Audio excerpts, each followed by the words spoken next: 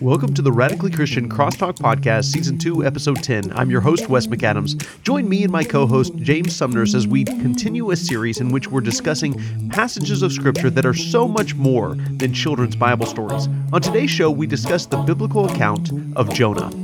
The CrossTalk Podcast is not a sermon, a Bible class, or even a formal Bible study. It's simply a spiritual conversation among friends that we hope you'll find edifying and that will encourage you to have these types of spiritual conversations with people in your life. And now let's jump right into that conversation.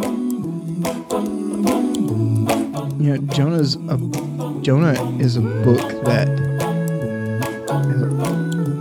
for the most of my life, it's been one of those books where it's kind of like, what is this about? Like, what is this really, like, why is this even in the Bible?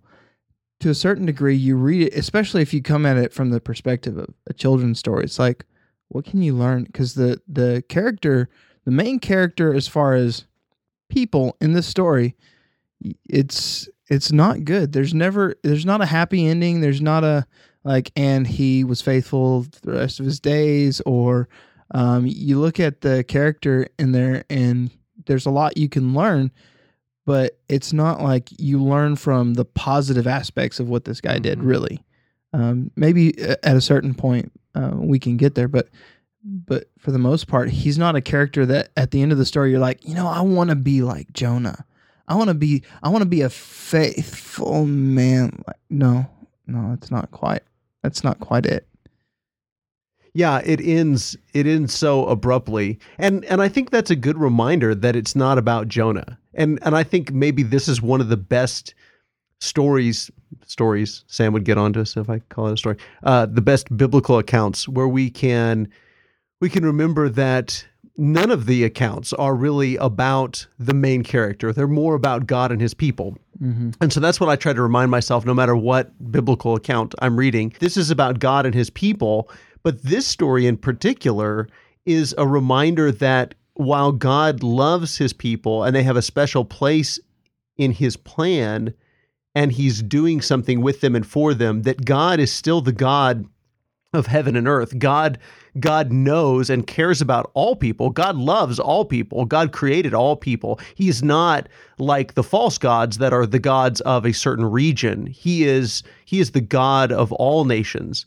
And I think that's part of this account, and that's something we never talk about when we talk to kids. You know, we really water it down when we make it just about well, Jonah was told something to do and he did the opposite, and so we need to mind God, obey God. But then, and that's what we normally do. We usually end it before chapter 4. We usually end it at chapter 3 so that it has a happy ending. I mean, I don't know how old I was before I even knew that there was a rest of the story, and we still don't know what the rest of the story is, but before I even knew there was a chapter 4, it was always, Jonah disobeyed God. He got thrown into the water, the big fish. We could talk about that in a minute, but the big fish swallows him, and then he prays to God and repents, and then he goes and he preaches to the people.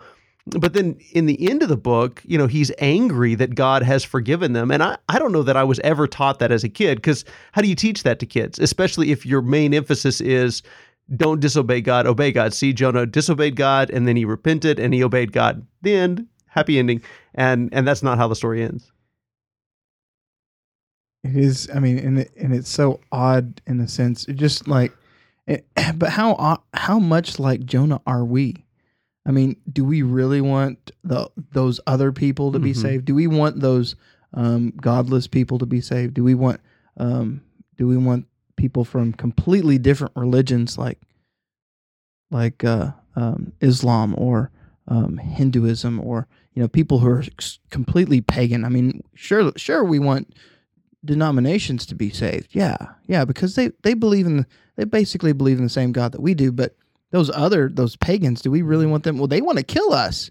Do we really want? I mean, that's the same. I mean, if you really want to get down to it, what is Nineveh to Israel? They're like our Islam and Muslims. They want to end us, and in the same sense, that's the way Israelites look at them at Nineveh. And so, that's the attitude that Jonah has. It's like, want to save these people. I want their destruction. Mhm. You're preaching. You're telling me that in what is it, 40 days or 30 days? I forget. And you're going to be destroyed. That's his message. It's not necessarily a happy message. I'm sure there's more to it than that to a certain degree, but the Bible just basically says 30 days and you'll be destroyed. And so, but isn't that, I mean, an interesting thought? Just to, I mean, because we want revenge. We want to stop the people who are going to try to hurt us, and that's Jonah's attitude. And when God says, "Hey, go preach to these people who want to kill you," he doesn't want to do it, and that's understandable to a certain degree. It's understandable, but when God says do it, that's not the attitude that we should have.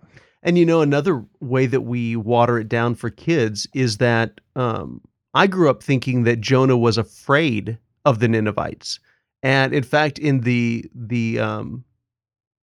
VeggieTales version of we were just singing the VeggieTales Jonah song, but we won't include that on the podcast.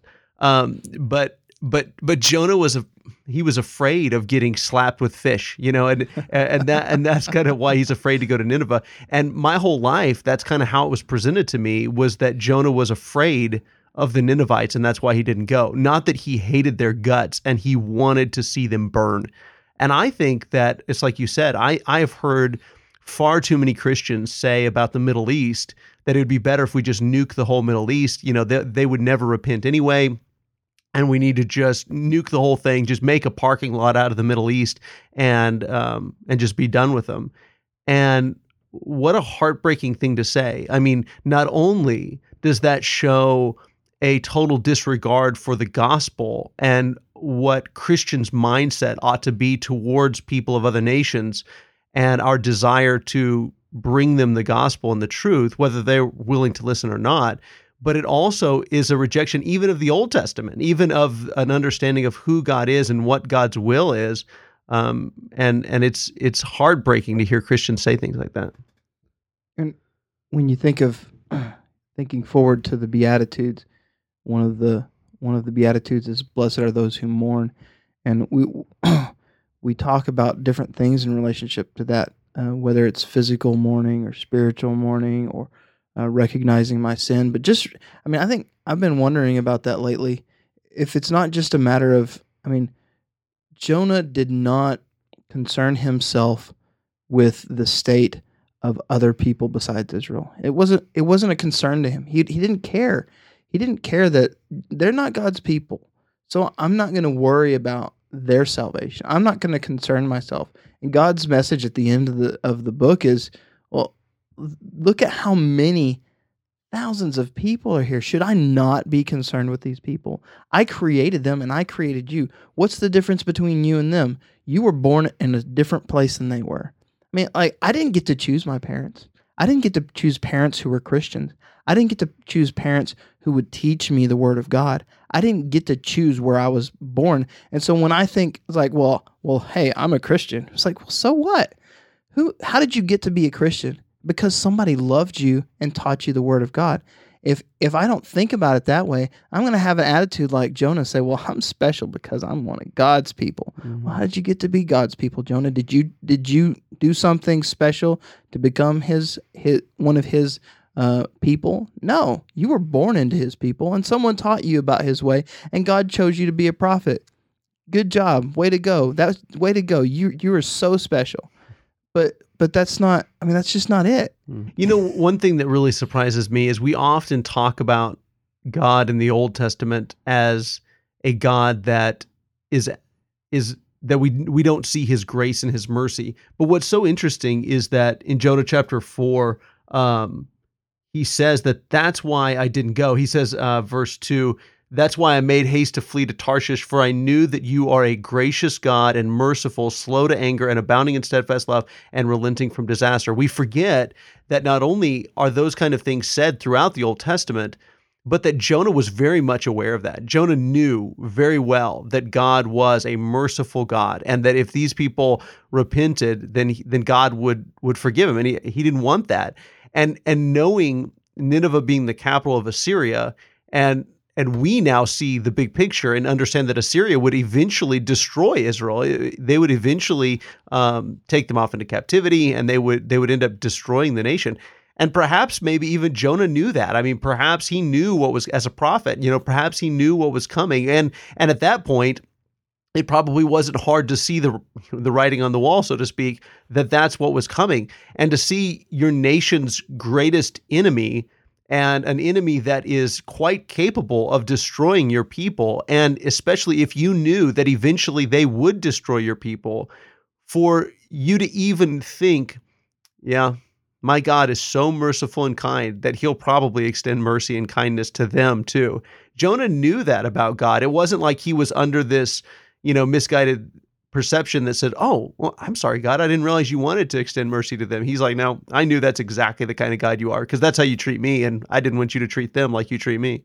And that's one of the amazing things that we so often, we don't comprehend, that in a lot of ways, we intellectually consider the God of the New Testament to be a different God than the one of the Old Testament, because we have Jesus, and Jesus is so much more. I mean, in a sense, like you were talking this morning in your sermon, that the world teaches is happy, loving Jesus, and he is loving, and he is kind, and he is merciful, and he is everything wonderful. But he's also a just God. Mm-hmm. He's also a just. I mean, he didn't go in like smiling in the temple, and say, "Hey, I'm going to throw over your tables." Yay! That's not that. Sorry, that's a strange picture I just painted for myself. I apologize. But he is consistently the same. You go forward, I guess backwards from Jonah, probably to the time of, was it Elijah, when I think it's the Syrians, but one of the kingdoms is coming in, and they said, well, there's a prophet, and he knows what's going on in your bedroom. I guess it's Elisha, but anyway, he knows what's going on in your bedroom, so we need to go take him out. And then what happens? They come to and there's a great story there. I mean, a great event to talk about his faithfulness and a lot of things that go on there. But one of the things that I always love about that story at the end is God blinds the army, and the army is that they're at the mercy of Israel, and they're like, what do we do? Well, let's take him to the king, and we take him to the king, and the king's terrified. He's like, what do I do? What do I do with these people? He says, feed them, take care of them. And they're like, that's the same thing that Jesus says, take care of your enemies, love your enemies, and pray for those who persecute you. And the same thing here, God is teaching us the same thing, and recognizing all mankind love them as I love them. Recognize that they need what you have. If you are blessed by God, if you have received the mercy of God, give the mercy of God. Don't treat people as if they're undeserving of God just because they're not you, or because they're not in your family. That we have, and I say that sometimes I speak very confidently about things like this, and I say that as if it's so easy, but it's natural for me to choose not to do that. Maybe not natural, but it's easy for me to choose to be, well, I like this kind of person, and I want them to go to heaven. Or I may not say that, but I'll at least act that way.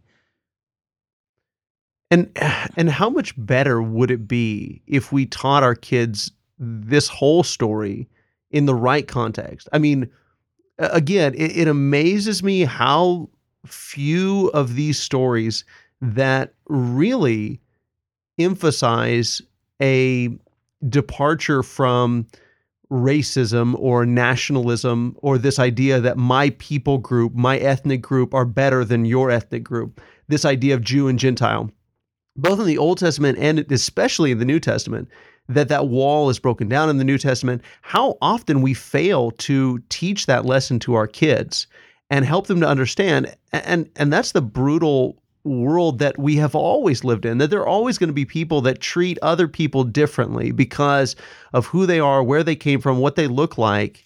But that God doesn't want us to treat people like that. God wants us to love all people and treat them with kindness and love, and to teach them about God, help them to come to know God. And isn't that amazing that we don't use this opportunity? That's really what the story of Jonah is about. And our kids could absolutely grasp that.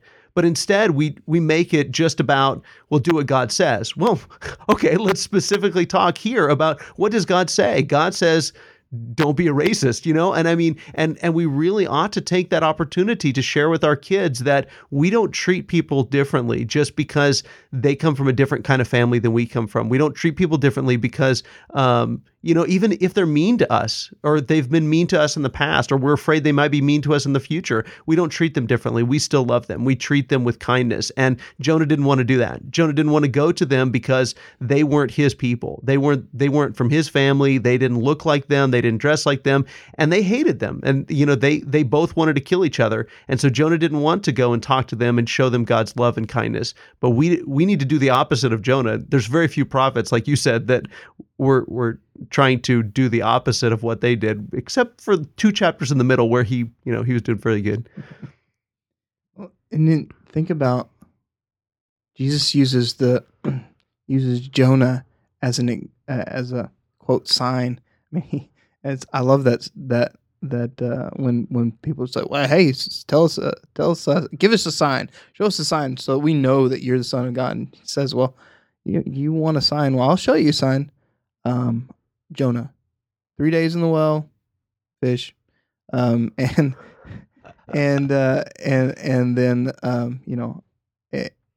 but what is the I've been thinking about this as we've talked about doing this discussion. What is the significance of Jonah and 3 days in the well, Jesus 3 days in the tomb? And thinking about that, I mean, this is a different direction, but in a sense, Jonah is kind of the savior of Nineveh. Mm-hmm.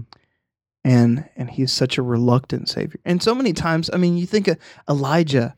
There's times when Elijah's a reluctant savior for the Israelites, as far as he brings the word to them, but he's terrified. He's not enough. And he knows he's not enough. The reason he runs is somewhat different, but it is different. But so many times we, I don't know I lost my train of thought.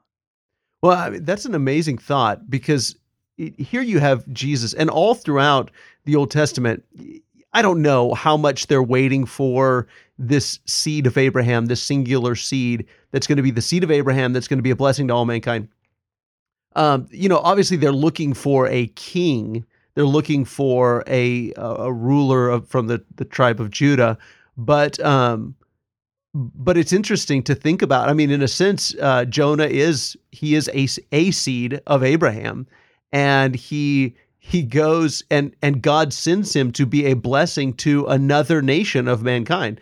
But what a horrible example of a savior, and Jesus is the better Jonah. And you could go through so many biblical accounts and say, here's some ways that Jesus was like Joseph, but Jesus is the better Joseph, and here's the ways that Jesus is like Moses, but Jesus is the better Moses, and here's the ways that Jesus is like Abraham, but Jesus is the better Abraham. And so you could go through almost every account, in Scripture and point out those things. But it's interesting. So God sends Jonah to the other nations, to bless them, but he runs in the opposite direction and ends up having to be punished by God. Whereas Jesus is sent by God, and he does exactly the Father's will. He is the perfect prophet. He is the one who doesn't have a pity party, who doesn't say, I'm not going to do things your way, as so many of the prophets did. Even the good ones, you had those moments where they didn't want to do the Father's will, but the Son of God always wants to do the Father's will. And then he spends 3 days, 3 days in the darkness, in the tomb, so to speak. And then there's a resurrection. And then he goes, and he is a blessing to this other nation of mankind, but he does so reluctantly still yet. I mean, his heart is still not where it's supposed to be. But think about how many resurrection stories there are in Scripture. I mean, you could talk about Joseph, and there's a sense in which Joseph is a resurrection story. I mean, he was thrown into the pit by his brothers. Jesus was thrown into the pit by his brothers, and he came out alive. God brought him out alive. You could talk about the entire nation of Israel was thrown into the darkness of slavery, and then they came out alive. And so you see that over and over again throughout Scripture, how someone is all but dead, and yet God brings them to life in order to bless others. And even Joseph, I mean, that's another great example. I mean, he was a blessing. He was the seed of Abraham, but yet he was a blessing not just to the Israelites, but he was a blessing to the Egyptians as well. He saved them as well. And like you said, Jonah was a savior of the Ninevites. Joseph was a savior of the Egyptians. But Jesus is the savior of all nations of mankind and is the better savior on every facet. And that makes you think of like Hebrews and how God, Jesus is better than the law. Jesus is better than the angels. Jesus is a better high priest. He's a better everything. Whatever you think you can hold on to that was good before, Jesus is better. And he is in the flesh God, the merciful God that Jonah feared doing good to another nation. He is the one who embodies everything that is God. He is God in the flesh. And he lives out the same thing that God would do, and teaches the way God. I mean, there's so many things that that again we talked about the difference between how people conceive of a difference between God in the Old Testament and the New Testament, and it's just amazing how if you look at everything that Jesus teaches, it is not absent from the Old Testament, and Jesus brings to light everything that in the Old Testament was confusing. I mean, why on earth would you want to take care of these people who are trying to kill you? Why would you want to save them? Well, like you mentioned earlier, it was possibly to a certain degree to delay it not necessarily maybe maintain the nation so that they could wipe out Israel later on. I mean, and that's weird. Do we want to talk about that? Do we want to go there, that God actually plans for the destruction of his people in a sense of like, hey, the day's coming when you aren't following me, the curses are there. I've already told you. I don't have to tell you again. It's like with our children. We tell them something, and so many times we want to tell them again and tell them again and tell them again, but God doesn't really do that as much. I mean, I guess to a certain degree he does with the prophets, but he doesn't beat it into them. He just says, hey, I've told you, this is what it is, and when the curses come, that's what happens. But God is working through another, and it's just like Isaiah and so many other prophets. Like, look, I can use whoever I choose to use. I can use a reluctant prophet. I can use a foreign nation. I can use anybody, anything. I can use a fish. I can use the rains and the winds and the waves. I can use it all because it obeys my will and it does what I want. Whether it looks right to you or not, it's not you to judge. It's for me to judge because I am God. And that's another thing that this story teaches is it's like it reminds you of Jesus calming the seas.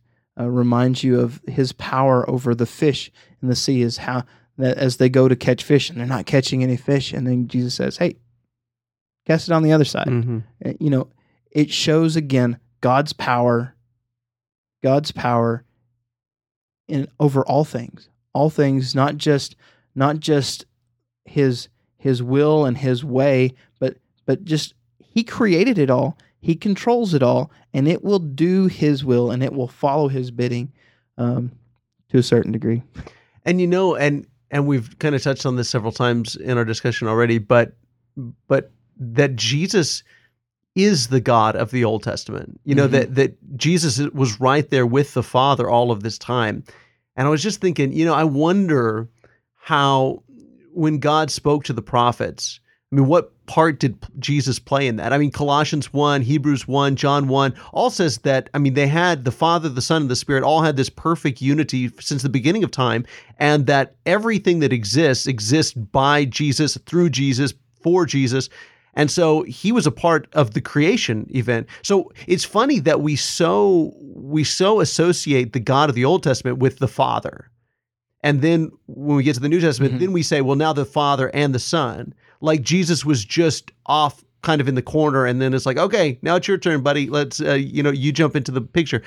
When it wasn't that way, right? Exactly. Yeah. I mean, but in reality, it's almost like the voice from heaven in the Old Testament is this symphony of voices or trio of voices. The Father, the Son, and the Spirit communicating to the prophets, and even when we kind of see that Trinitarian God, kind of played out, it's God says, "Shall we?" and "Let us," and so He's speaking to all three, but why is it that we assume that's the Father rather than that's the Son or that's the Spirit or that's all three of them in this symphony of voices where they communicate as one, the three as one? And that's what the doctrine of the Trinity teaches us, that the three are one, have been one, and that the only time that there was any sort of a separation between them is when the Son left the Father's side and came to earth. And so it's interesting to think of it that way, to think that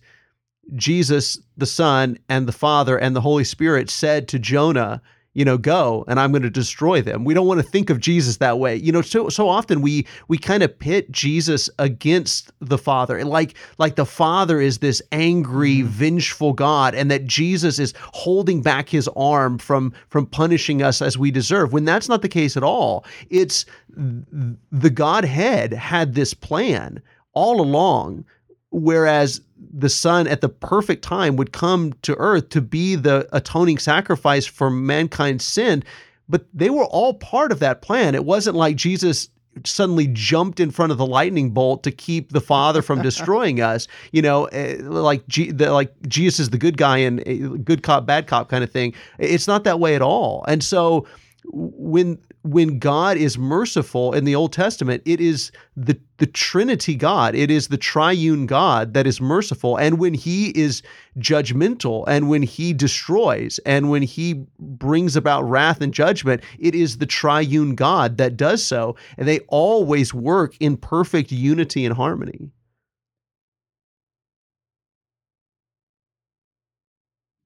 It's just amazing everything that you just said was just painted amazing pictures in my head. I don't know how to respond to that.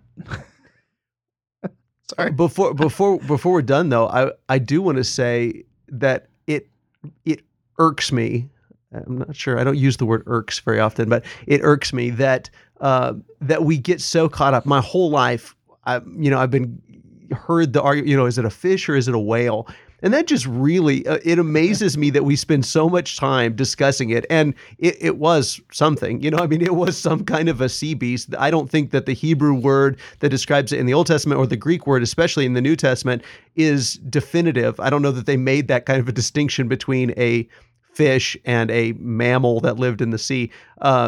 We understand now, of course, that a whale is technically not a fish, but I don't know that they would have made that distinction with the word that they used.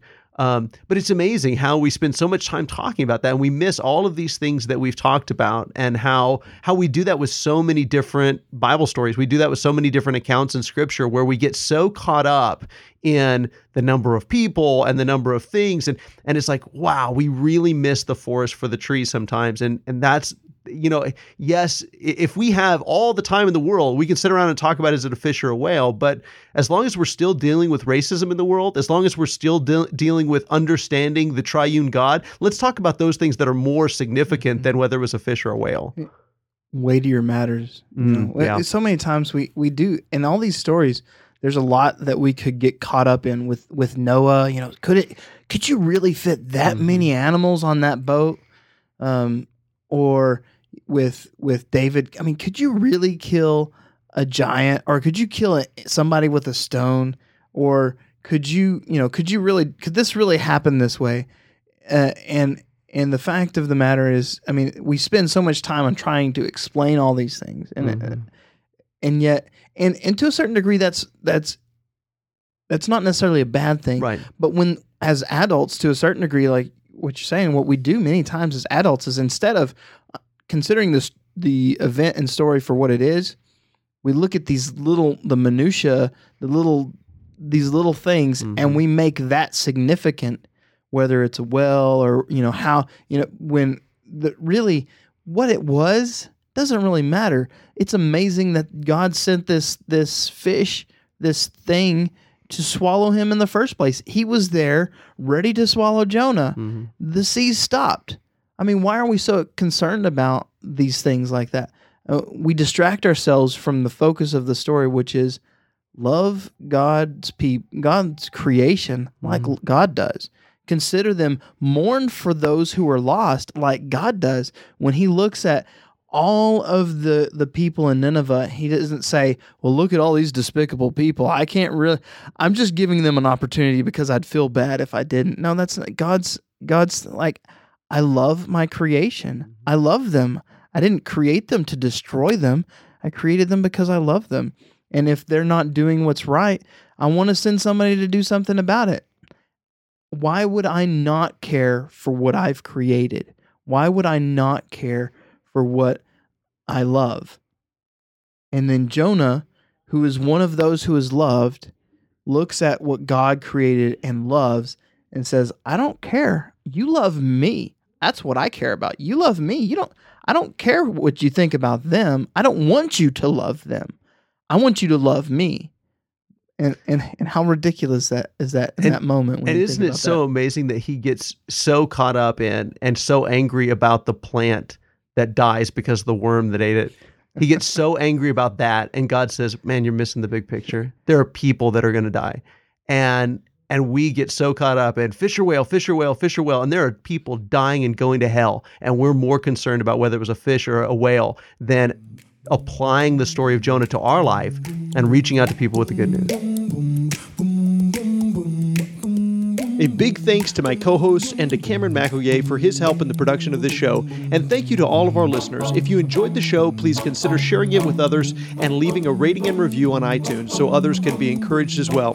As always, we want you to know that we love you, God loves you, and we hope that you have a wonderful day.